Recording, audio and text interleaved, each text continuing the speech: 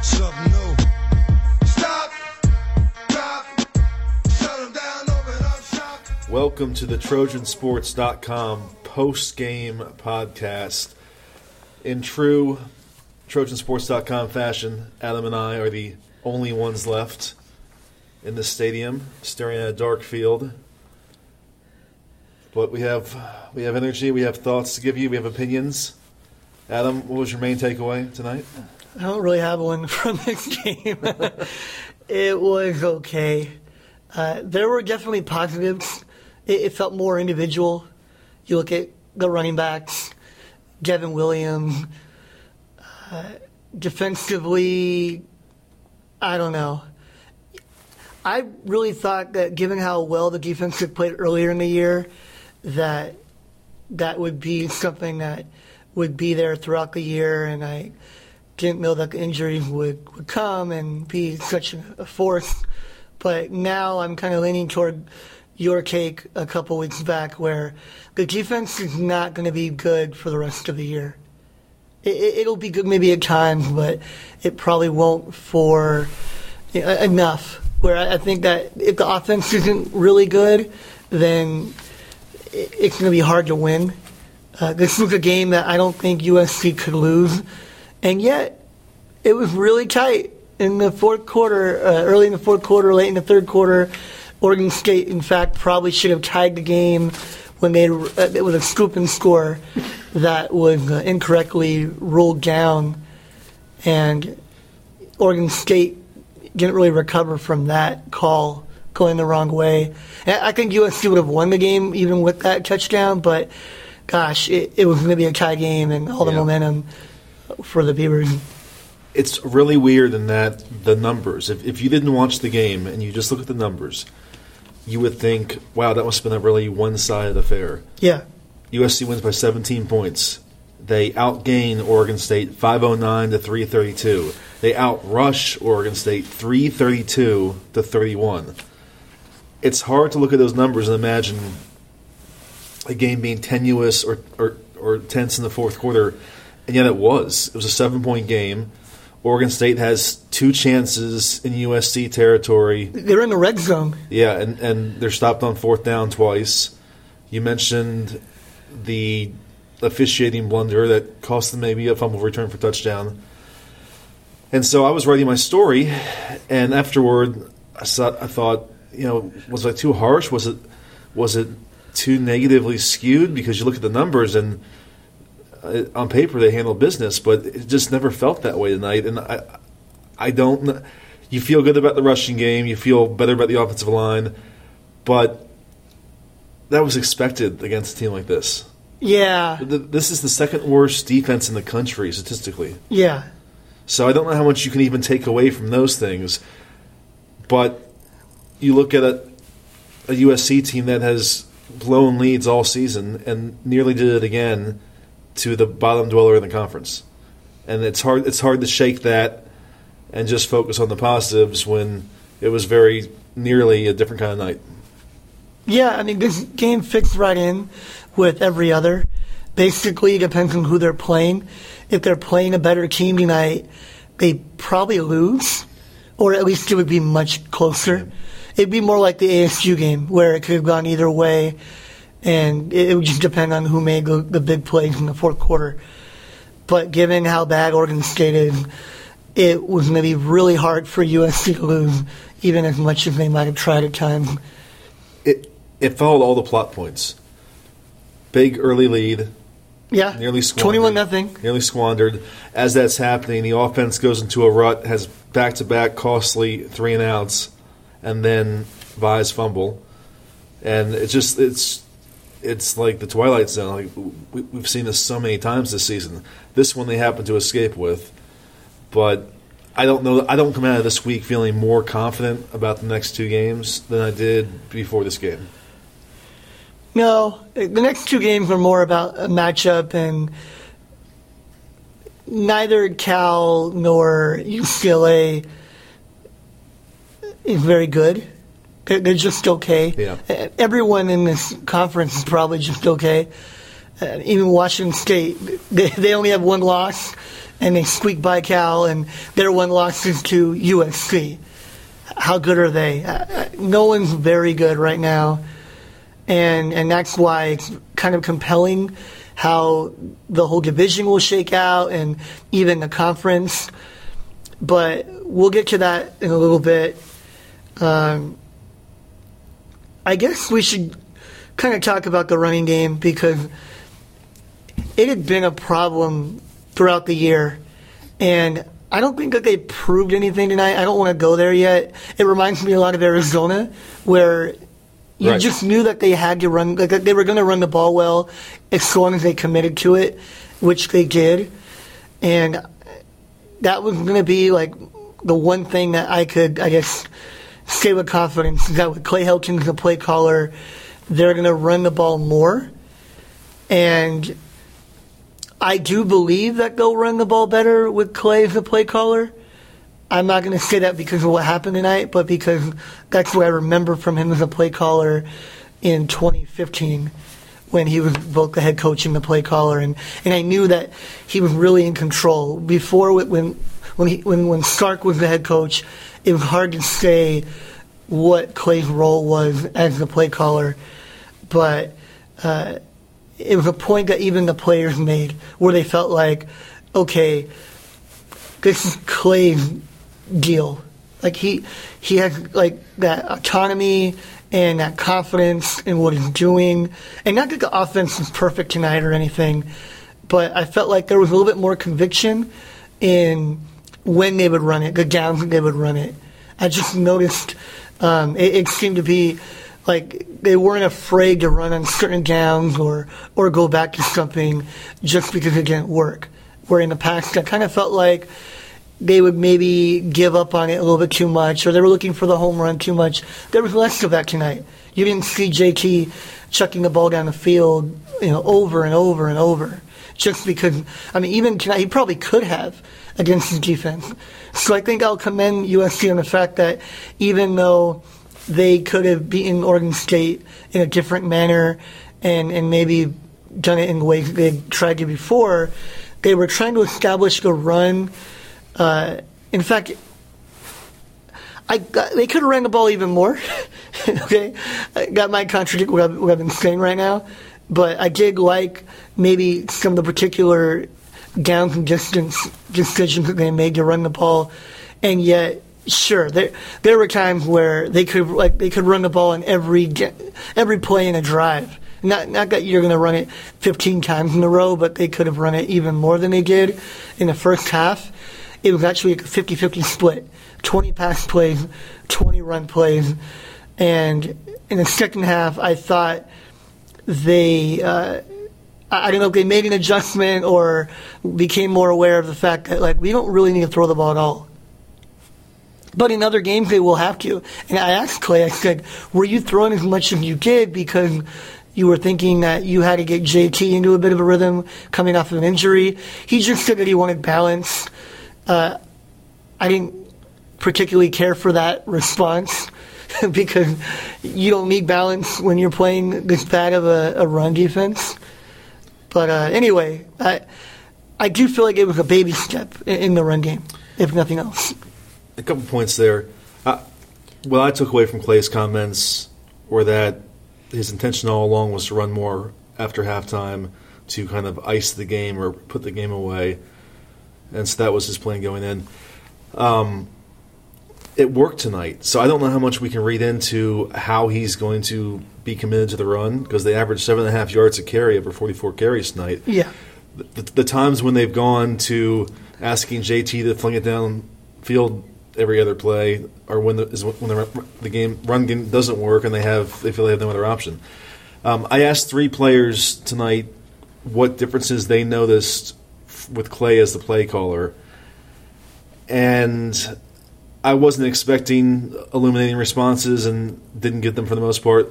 The one telling comment was from Ced Ware, who said Clay's a lot quicker getting the plays in, or going the plays, and they had to get used to how fast he wanted to move things, and that he was preaching tempo.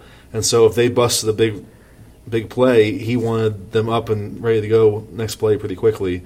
And that was the one change that anyone really identified. I thought that was interesting. No, that's very interesting. I wasn't there for the Ware interview, but that does, I think, line up with the eye test. And that's where I kind of felt it watching that they believed in what they were doing. It didn't feel like they were kind of pulling things out of a hat or guessing. You mentioned the average. They actually get rid of the sacks because I mean, yeah, sure. The way the NFL computes this is a lot better than they do in college football. USC actually ran 38 times with the three backs. They scrapped the Velus Jones jet sweep. Yeah, I noticed that. There's another kind of progress. 38 times, they gained 355 yards, 9.3 yards per carry. Yeah. For the three backs. Yeah. But you made the best point, though. It's very much like the Arizona game, and we said after that game, we're not going to read too much into that because, to a degree, it was expected. We didn't read much into it, and sure enough, they reverted back to not being able to do it thereafter. They're not going to do that versus Cal. That won't happen. You can throw those numbers out for that game. However, I also liked that I got he gave the backs an opportunity into a rhythm, where he kind of would stay with a guy for a little bit.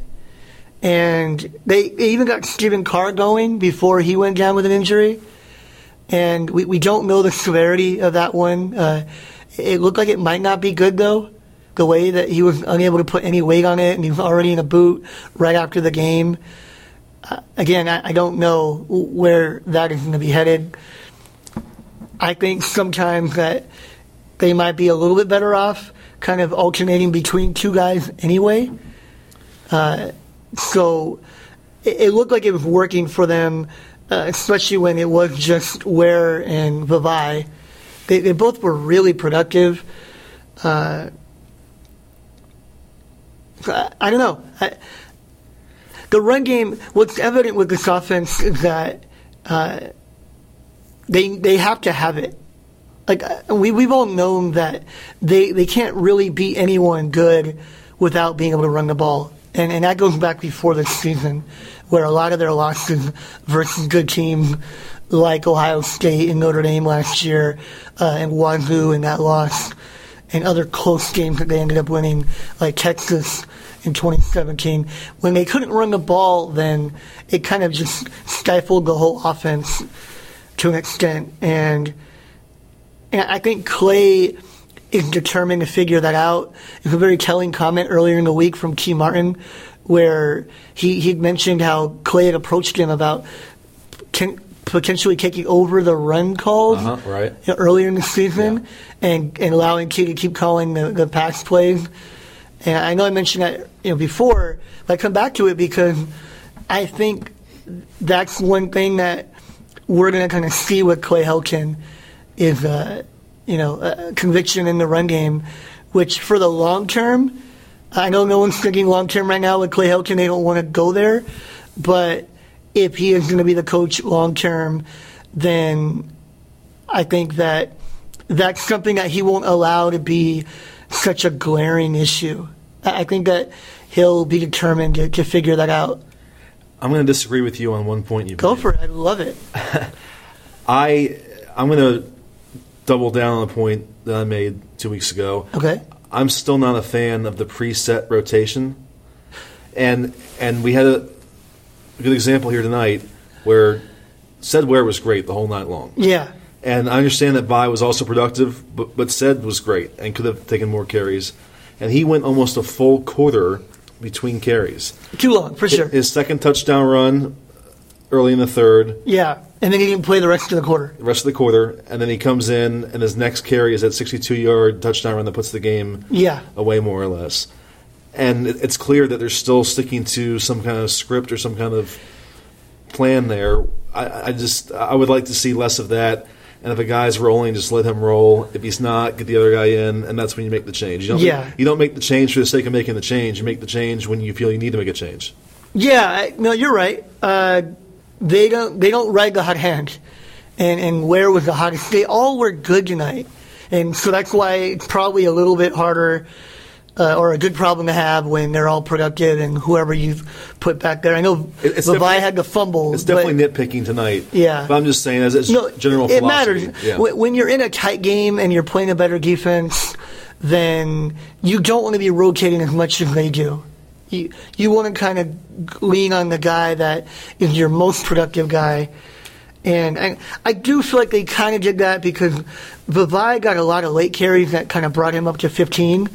But Ware had the bulk of them for the first 2.5 quarters, where he probably had as much as Levi and Carr combined, and that's the kind of, I think, ratio that you want, where your lead back has probably the total of the next two guys put together. I think that they did that, but it is a valid point, and it's something that I wrote about this week before, where they typically just do not feature the running back that has the most carries. I don't know why. They've kind of said that, like, we have an idea that we want to play all of them, and I get that in the first quarter because you don't know who has the hot hand and you don't really know what's working, but they seem to kind of drag it on a little bit too long. It obviously was not an issue tonight, but it is something to keep in mind because it could be something that we see next week. So you mentioned Stephen Carr's injury. We should mention the other major injury from tonight. Michael Pittman leaves in the first half with a shoulder injury. It was on a play downfield. He couldn't come up with the catch. I need to see it again to have a better sense for what happened. But he's talked openly this season about how that AC sprain in his shoulder held him back the first few games. Yeah. And he said it even affected the way he ran. He couldn't move his arms as freely as he would want to, and that was impacting his speed downfield. Mm-hmm. And he was just finally feeling like he was getting past that, and the numbers bear that out. The last 3 games before this one, he was phenomenal. He was the best player in the game. On the entire team. And now he was checked out on the sideline for a while after he went down. He was stretching his arm. He was extending it, trying to move it. Ultimately went back to the locker room, changed, and was done for the night. We don't know his status beyond tonight. That'd just be a crushing blow for this team. And just again, like you go, who else can you lose of immense value? I mean, just the list is getting longer and longer. Yeah. It didn't matter. Just for tonight, Kevin Williams had a little breakout game, the true freshman receiver who has been very exciting in practice, and you kind of figured like he needed some time, and I understood why he didn't play as much because of the people that were ahead of him. But also you knew that there would be a time where he would play and he would produce, and he really did. Yeah. He made a quick turnaround even in the game tonight. But this will hurt the team moving forward to not have Michael Pittman. It's a kind of guy that I think if you're in a big game, he makes the kind of plays that give you a spark, that affect both sides of the ball. He's bailed them out at times. Bailed them out, yeah. Yeah. Turned interceptions into touchdowns. Nothing else is working, and then Michael Pittman makes a big play. I think he's starting to kind of carry a lot of weight. He has some cachet. He's a voice. He's very confident. I think he's someone that has a positive impact throughout the locker room. And it would be a shame if he were out for any duration. It's an injury that kind of nagged him for a while, even prior to this season.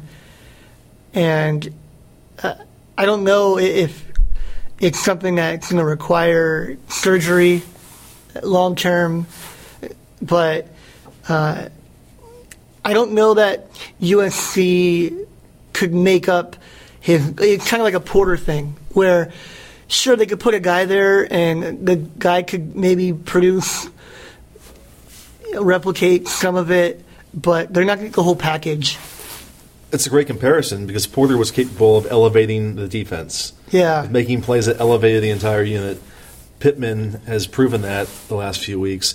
And you have to think that even if he is able to play next week or in 2 weeks or whatever, it's probably going to be the version from earlier in the season where he's limited. Right. Because if it was bad enough that he couldn't return tonight, and it clearly looked like he was having trouble on the sidelines with it, then those same things that he felt were holding him back earlier will probably return. So, And in the passing game, again, Devin Williams, good night for him for sure. But it was just okay as a whole for the passing game. There wasn't a rhythm to it there. JT looked like he was kind of a little rusty, trying to get into a groove. Definitely was not humming the way that it was for a portion of the Arizona State game. oh, I see where you're going. It just wasn't. It didn't look the same. I don't know how you could argue otherwise. We knew that they're committed to JT and that he would be the guy once he was cleared, and that's not going to change. I don't think JT's really being closely evaluated here to where, depending on his performance week to week, he's in danger. I think that you want to talk about job security with USC, JT might have as much as anyone. And this is where we disagree because I don't have a problem with that. and also, again, I think people are reacting so strongly to Jack Sears playing 2 good quarters. And they were good. Like, he impressed me. He changed my opinion of him, but it was 2 quarters. And he also played 2 bad quarters. And I don't know why everyone's looking at 2 quarters and thinking they need to totally reevaluate the depth chart at this point in the season. You thought he had a bad fourth quarter? No. I thought he had bad first 2 quarters. Oh, he was good in the second quarter. At the end of the second quarter. Yeah. The last... Yeah, 2 plus. Let's go 2 plus on that. 2 quarters and 2 I wasn't minutes. sure what quarters you were referring to. But No, he finished strong. He was great. yeah. And he was. He impressed me. But Well, those are his last ones, too, in his first ever start. I understand. Yeah, I mean, you get, like, I get he all of literally had never played, and then, yeah, I'm he well had aware. he had a pretty quiet quarter and a half, and then played really good football from there on. He did, but it didn't change my opinion about JT. I still think he has great upside. Yeah. I've seen it at times. Well, I mean, this season. upside, that's cool and all, but what about, like, right now? Like, I know this team can afford upside. You got JT was better tonight than Jack was last week? I don't think JT was bad tonight. What do you think he was better? I don't know. He wasn't. He wasn't better. You think Jack last week was clearly better than what JT was tonight? Yeah, I think he's better than what we've seen from JT for about a month. His mobility is a nice addition. It's a nice thing to add in that definitely opens things up and would be even more valuable on a night, unlike tonight, when there isn't a ground game to support the quarterback and there is a lot more pressure in the backfield. So I agree with that. But I wouldn't dismiss upside. You're figuring out who your quarterback's going to be for the future. Well, I mean, I think they've already think that they figured it out. Yeah, and I agree with them. Yeah. Yeah. You think there's more value over harm in jostling back and forth at that position right now and yanking guys out and having that job decided on a week-to-week basis? Because I would disagree with that. You don't like quarterback controversies. I think that's where a lot of their hesitancy to play Jack would emanate from. Just wanting to avoid that at all costs. But I'm looking long term, meaning beyond this season. Me too. That's why I brought up upside. Yeah. Upside is a long-term consideration. Yeah. And upside is perceived, you know. Yes, and I perceive JT to have great upside. Yeah, it's not realized, is my point. It's not evident. It can be realized. It hasn't been yet, is what I mean. Yeah, like, again, the way that JQ's played for about a month now is not as good as Jack played over the final 2.5 quarters. That's a lot of evidence. Right. When I say it was 2 quarters, it was also 2 quarters when you're already down 17 points.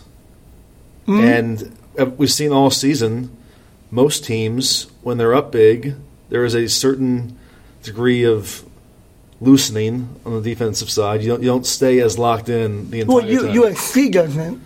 We've seen other teams do it too. So Texas and Utah are like getting let up. no, we've seen teams not do it. We've seen teams do it. So Yeah.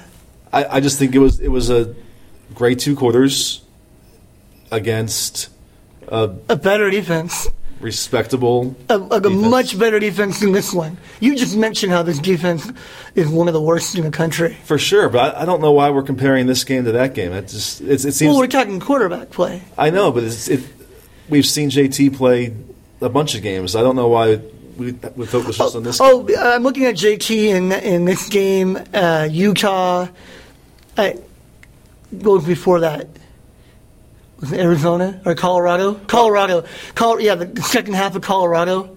It's really the last good quarter that he had was the second quarter of the Colorado game. So we're looking at about 10 quarters now of JT that have been pretty blah. His last 10 quarters have been I definitely get that is the popular opinion right now, and I would probably be in the minority with my stance. That's fine. Yeah. But this has been a tangent. This has been a fun tangent. But Well, I think it matters. it matters immensely. The way that they've chosen to go about it, you're not going to pull JT. They're not going to bench him to play Jack. Because it would just send such a message to him personally. I know They're not going to do that. that factors into my Clay's equation. kind of put himself in a corner by the way he did it. I think most teams would operate that way, though, in this case. Well, they might have stayed with Jack because JT was coming off a concussion and, played it off as we're letting JT heal and get right and give him a little bit of time. Let his body recover from taking a pounding versus Utah. Not just the concussion, but just everything else. And we'll work him back in.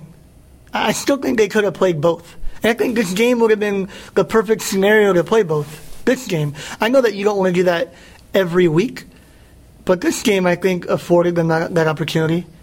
But I don't think they're interested in that. Yeah, I don't have a problem with that scenario. If they wanted to give him a couple series, I wouldn't have an issue with that. And he didn't even come in the fourth quarter when the game was over and they were running out the clock. Right. So going back, though, I want to go back because we started to talk about Michael Pittman and Devin Williams, and I want to focus more on Devin Williams. And he had a very interesting first series. Yeah? He's targeted down the left sideline, incomplete. You asked him about that after the game because you thought maybe he had lit up on the route. And he said, actually, I was being tugged. Yeah. He had beaten the defender. I noticed that. I just kind of happened to lock in on him on that play, and I saw that he had a step or two, and JT picked up on it, and he let it rip. Yeah. And then when I looked at Devin again, because my eyes kind of darted to JT and then back to Devin, he was even. And so I didn't realize he'd been pulled. I thought, did he maybe slow up thinking that it wasn't coming to him? But Devin actually told us that, he kind of pulled me back and I need to run through that and not just kind of allow that to happen and run away from him is what he was saying. Mm-hmm. And because he didn't, the ball ended up looking like it was overthrown. It's actually a very well-thrown ball that I think would have connected had Devin maybe just given a little bit more on it. And that's what he said himself. But what's really interesting is that he comes off the field, and then a couple plays later, it's 3rd and long, and JT went back to him and connected, and it was like an 8-9 yard gain. And that was his first career reception. And then right after that, goes back to Devin on a very similar downfield pass, and Devin ran right through it and put his arms underneath it and caught a 41-yard touchdown. 41-yard touchdown. Fans may not know this. Maybe you don't know this. Okay. Devin Williams Yeah. and JT are roommates. I didn't know. Yeah. And I asked JT, what's the area that you've seen Devin come the furthest in this fall? And he was being very diplomatic in his response. He said, like every freshman in the history of football, he didn't fully know the playbook early on, wasn't comfortable in it. He thinks that he's really grown in that regard. to this point, and he said he had no missed assignments tonight that I saw. He executed all of his responsibilities. And so, at the very least, if Pittman is out for a while, you do have an intriguing guy with, dare I say, upside to fill in there and be a potentially capable playmaker at that spot. Yeah. Maybe not the game changer that Pittman's been, just based on experience and years and stature. He's a little bit different.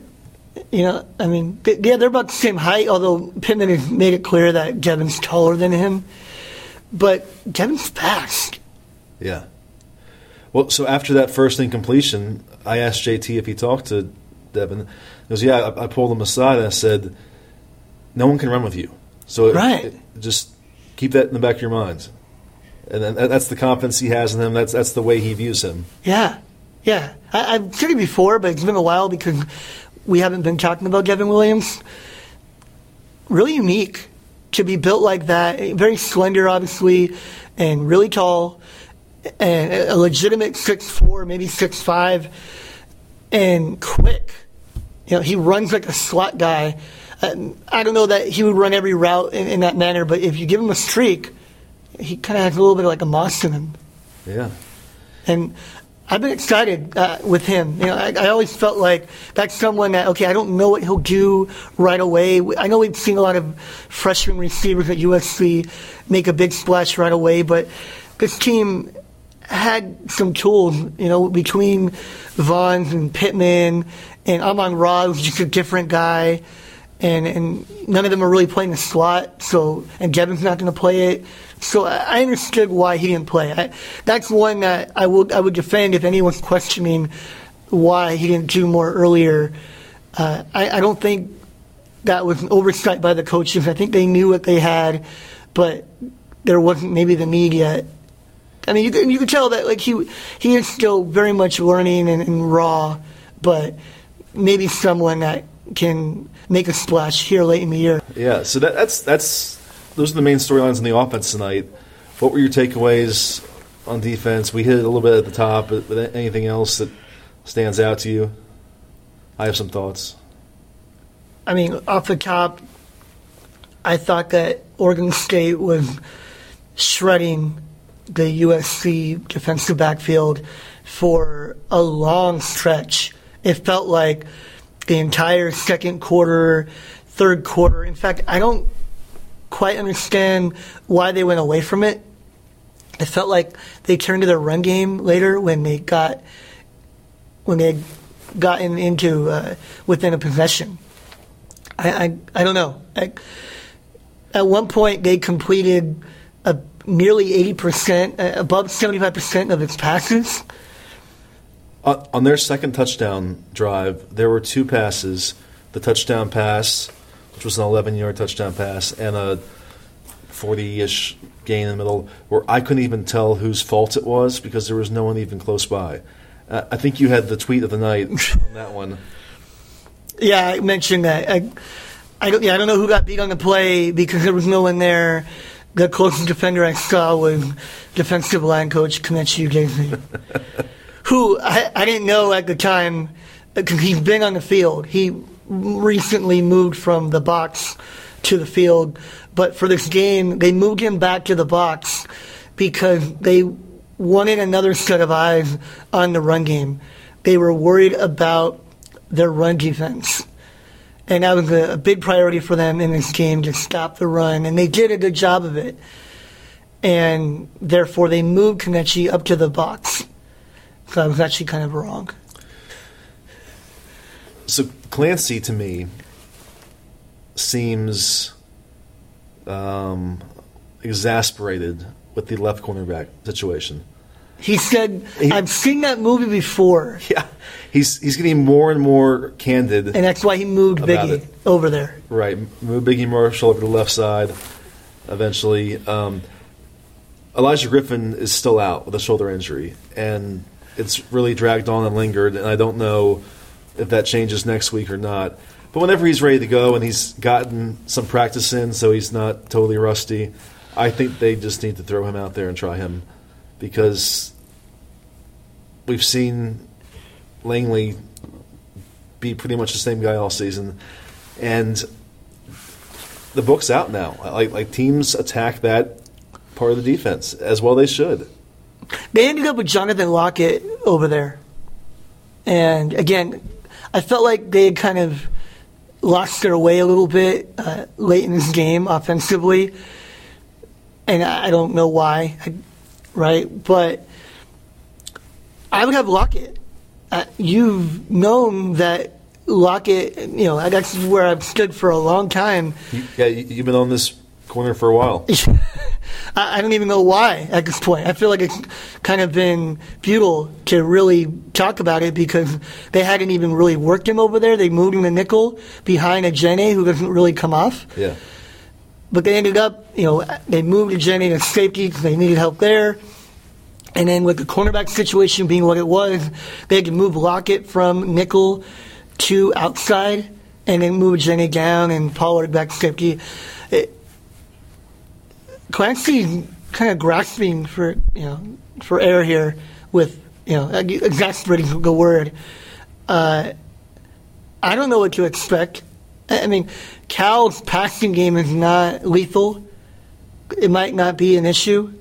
It's not the problem that Oregon State presented tonight. But I don't know. I don't think that there's an easy fix. I'm not sure there's any fix for the defense overall, and that's why I made the point before that I think they're just going to be this way the rest of the year. Yeah. But I would try all options at that left cornerback spot. Do you think keeping Lockett there is the way to go?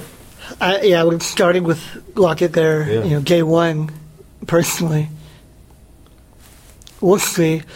They did shut down the run because Oregon State had come into the game featuring that, and their quarterback situation not been good for a lot of the year, and that might have been a part of it.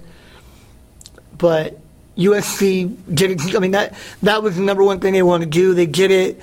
It kind of felt like, they covered up one hole and another one burst open. And we've seen that. It was not a dominant performance. Yeah, I'm not impressed. Do you feel good? I mean, do you feel good about what they did tonight defensively? No. I mean, they had sacks, but they got him, and they got him a little bit later. But Oregon State gives up sacks. Yeah. Ajene made a really nice pass breakup on one of those fourth downs. They were good in the fourth quarter. So there were a few highlights, but overall, no. And that's why Oregon State scored on 3 straight drives to get back in this game. When they had to respond, they seemed to have no trouble responding there. Nonetheless, the door is open again for the Pac-12 South. It's weird. It's what's the word to explain this? It's just chaos. Arizona State mass mediocrity. Arizona State is in 4th place right now, technically, because they played one fewer game. One less game, yeah. There are 4 teams that are tied with 3 losses. 3 of them at 4-3, and an ASU at 3-3. ASU controls its own destiny because they've beaten USC and Utah. Yeah, they're in the driver's seat, if you will. Can you fathom though this USC team and what we thought was a lost season, and in most people's eyes still is a lost season, but them backing into the Pac-12 championship game? That would just seem bizarre at this point. Schedule lines up, and yet very possible. Yeah, the schedule lines up really well. Where they're going to play Cal, they're going to play UCLA. They played Oregon State tonight, and those are maybe the top 3 teams that you'd want to play right now in the entire conference. Sure. If you could pick 3 teams to end your conference slate with, I think those would be the 3. Absolutely.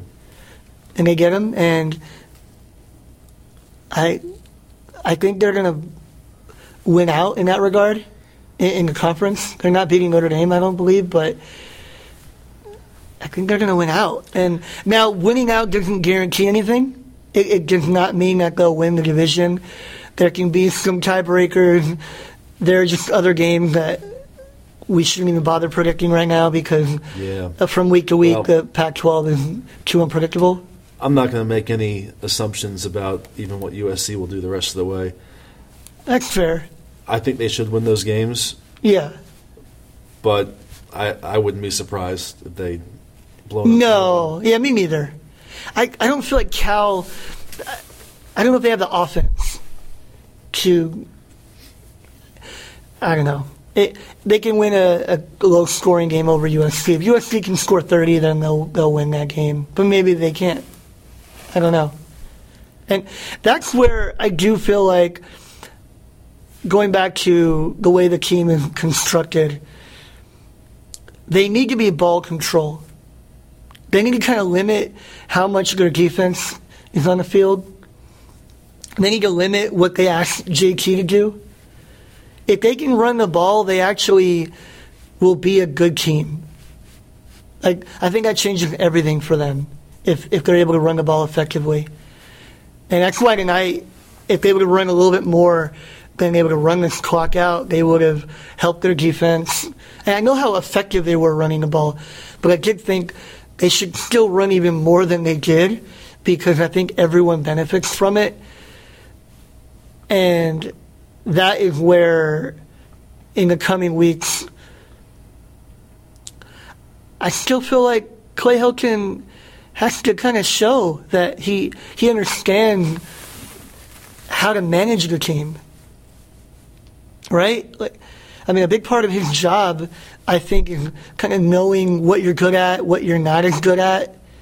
And I'm not confident that he sees that yet. And I know that he wants to run the ball, but does he understand that how desperate the team is for USC to be able to run the ball? Because, like, he talked about balance, right? That, again, the question I asked specifically was, could you have run more? Or, because I want to make sure I understood if he had a particular reason for not, were you trying to get JT into a rhythm coming off the injury? And he said, no, I wanted to have balance. Why? Well, again, how much stock do we even put in this rushing performance? So that's a question that pertains really to just this game. I don't think there's going to be any other games this season where they're going to run with ease, and that's going to be a question. Is it even worth trying to throw the ball? I think they're going to have to do both the rest of the way. Yeah, they do. But it's inarguable that this team and any team functions a lot better when you're not leaning on one facet of your offense. But this team especially, because they don't have a great intermediate passing attack, which we've talked about plenty. So when the run game's gone, they are left to just hurl the ball downfield over and over again. And that's when everything falls apart and looks bad and drives in quickly. And they might not have Michael Pittman moving forward. Yeah. So, no, I mean, when we had our big debate a couple weeks ago about what the offense needs to do, I said then it's vital, it's imperative that they force the issue and find a way to run the ball, because they are not built to succeed any other way but that. But I'm not going to know if that's sustainable or doable until I see another game. I thought the Arizona comparison you made was perfect. It's like we came out of the Arizona game not really thinking anything differently about the team, just knowing that was going to be a game where they ran the ball well. That was the game going into it where I expected them to run a lot, but I couldn't guarantee it. That's, I think, the point that they were at. And maybe that had to do with the play caller at the time. But I was not certain that they would commit to running. In fact, my conclusion or my thesis coming into the game was that we're going to find out whether they care about how good of a running team they are. If they don't run the ball versus Arizona, then it doesn't matter to them at all. And then they did. They ran the ball really well. They ran the ball a lot. And then tonight, I would have bet that they run the ball more like they did. I know that about Clay. But now, the more I think about it, I'm wondering, why not even more? Here are the final numbers on it. They had 38 running plays. I know that it says 44, but that's including the sacks and a kneel. They had 38 running plays and 31 pass plays. That's not a great disparity. I think it could have been, 45 to 25. No, that's a fair point, for sure. And they could have run the ball 50 times in this game. You're averaging 9.5 yards per carry with your running backs.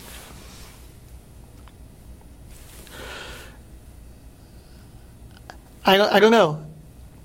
But he doesn't have to tell me everything. Maybe he is concerned about the passing game and felt like he needed to throw the ball a certain amount to see what they could accomplish doing it that way. 'Cause I understand that you can't literally run every down, and there are situations where if you're running on maybe 3rd and 9, then it's almost like you're giving up on the possession. So I don't want to make everything about those numbers, but running the ball is going to kind of make or break the rest of the season, is I think my point here. I totally agree. And tonight only matters if any part of it proves to be sustainable.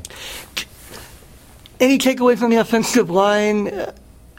I mean, when I asked about it, I thought they were pretty modest, even though they were probably the MVP of the night. But they've had such a rough year and a rough week that I thought it was a very measured response coming from that camp. But they were really good. And I know it's Oregon State, but you still need to be really good. If they would have been shaky tonight, then you're terrified. And they weren't. They actually were dominant for a good portion of the game. So we've said all season that we don't think the rushing struggles were ever a product of the running backs so much and their ability.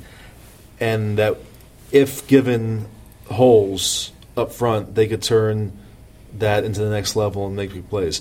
Tonight was one of the few games all season where I just saw noticeable lanes and huge openings.